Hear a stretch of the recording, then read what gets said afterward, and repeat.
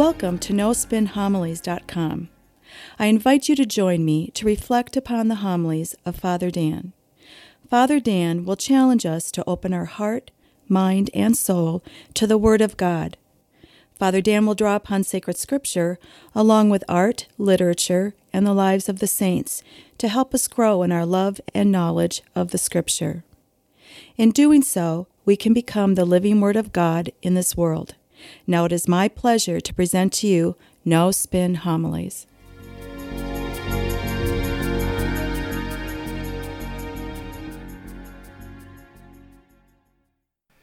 In the second reading from today's weekend's readings, we have Paul's letter to the Philippians. And the passage for this weekend is probably one of the most powerful Paul has ever written.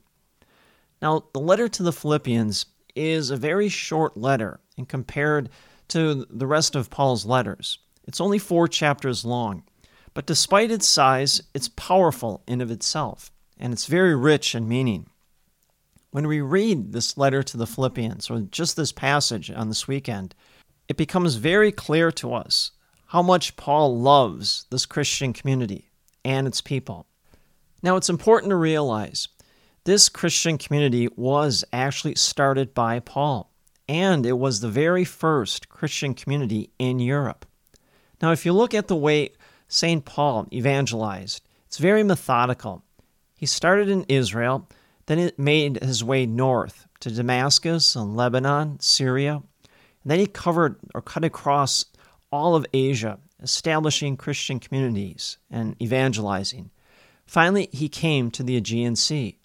Well, he crossed the Aegean Sea, and the first place that he came to was Philippi, which is in present-day northern Greece, which is the very first place that Paul established as a Christian community in all of Europe. From Philippi, then he established other Christian communities, for example, in Corinth. And so, listen to now how Paul writes to this community that he loves so much, a community that he established. Now, he lived with these people for several years, so he knows them very well. They're like brothers and sisters to him. He tells them, if there is any encouragement in Christ, any solace in love, any participation in the Spirit, complete my joy by being of the same mind with the same love. If you read Paul's letters, a common theme that is woven through all of them is unity. Paul constantly stresses that a Christian community must have unity, because as long as a Christian community is united, it builds strength from that. It draws strength and becomes stronger as a spiritual entity. The one thing that Paul detests more than anything in this world, division, because he knows a divided community becomes weak and is susceptible to sin. That's why if you read Corinthians, first 2 chapters, Paul says, let there be no factions amongst you. Well, the Christian community in Corinth was a divided community. There was many people that were very wealthy and many that were very poor. And that difference in socioeconomic status divided the community. And so Paul recognizes and constantly preaches unity. Now he continues. He says, complete my joy by being of the same mind, with the same love, united in heart, thinking one thing. Now, don't make the mistake. Paul is not against diversity. He's constantly recognized that within a community, there are many people who have different gifts, different charisms, as he says, skills and abilities, used for the express purpose of strengthening that Christian community. Paul would admit diversity is valuable only to the measure that it gathers and unites the Christian community. Now notice what he says, being of the same mind. Well, a Christian community must think always for the common good. Any person within the Christian community can't have their own personal agenda. No. They must all think for the common good, have the same mindset of how can I contribute to the success or the strength of this Christian community or this faith community. That is thinking like Christ. Notice what he also says, thinking one thing. Well, that one thing is the life we share with Christ. So if we are constantly thinking that, then we're always thinking for the common good. Then our actions are the actions of Christ. Our thoughts are the thoughts of Christ. See, John Paul II really picked up on that. John Paul II canonized more saints in his papacy than any other pope in our church history. And whenever he canonized a saint, he would always say, a saint is one who focuses on the one thing. And he picked up on what Paul was getting at in here from the Philippians. The one thing is the life that we share with Christ. See, through that, then we begin to see the world as Christ saw the world. More to it, we see the relationships we have within our faith communities.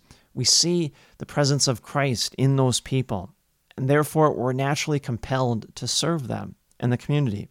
See, that's what Paul is talking about here, to share a common mindset, a common outlook towards Christian living. And see, Paul is telling us Christ himself is the great model for us all. Looking at Christ and how he lived his life is a great pattern for us all to model our lives after. And Paul says we can do this. As he says, if humility and service take the place of pride and serving our own self-interest. See, when that happens, then we see Christ in our relationship with one another, in our faith communities. Then we're genuinely committed to Christ. See, then our community grows. It's united and becomes stronger for it. Once again, we have to realize the hidden danger, division. St. John Chrysostom once said, where there's division, there is sin.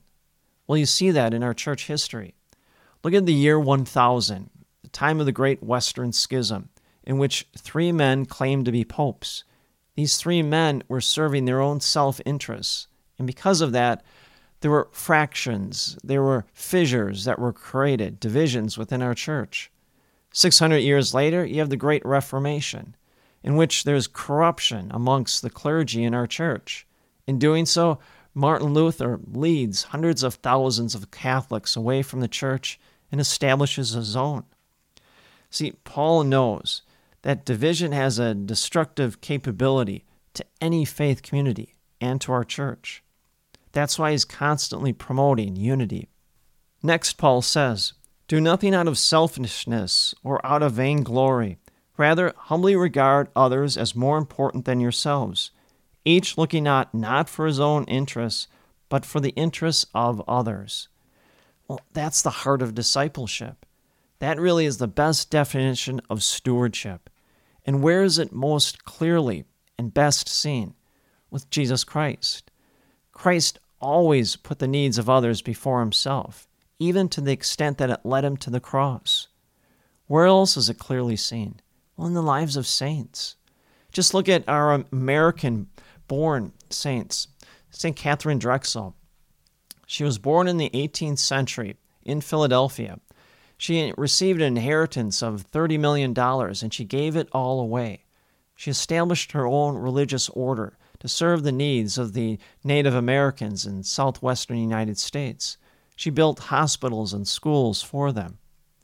Well, look at just Mother Teresa, a modern-day saint that we've seen on TV, heard give lectures. She always put the needs of others before herself. And see, that's what Paul is getting at. I've always said, no one here is in this world by mistake. We all have a definitive purpose.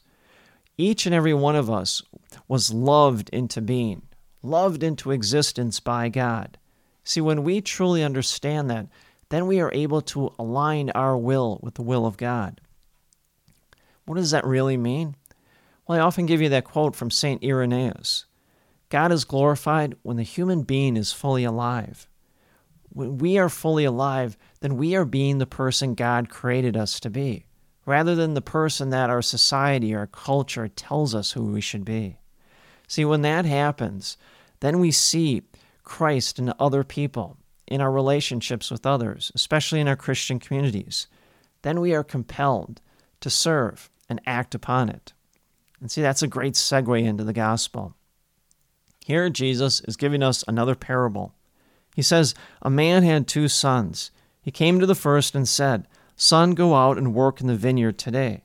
He said in reply, "I will not," but afterwards changed his mind and went. The man came to the other son and gave the same order. He said in reply, "Yes, sir," but did not go. Which one of the two of these did the father's will? They answered, "The first." Well, notice first who this parable is directed specifically to. The religious establishment of the time, the Pharisees. Why? Because they were corrupt. They refused to recognize Jesus for who he was. Now let's break this parable down. The Father is God.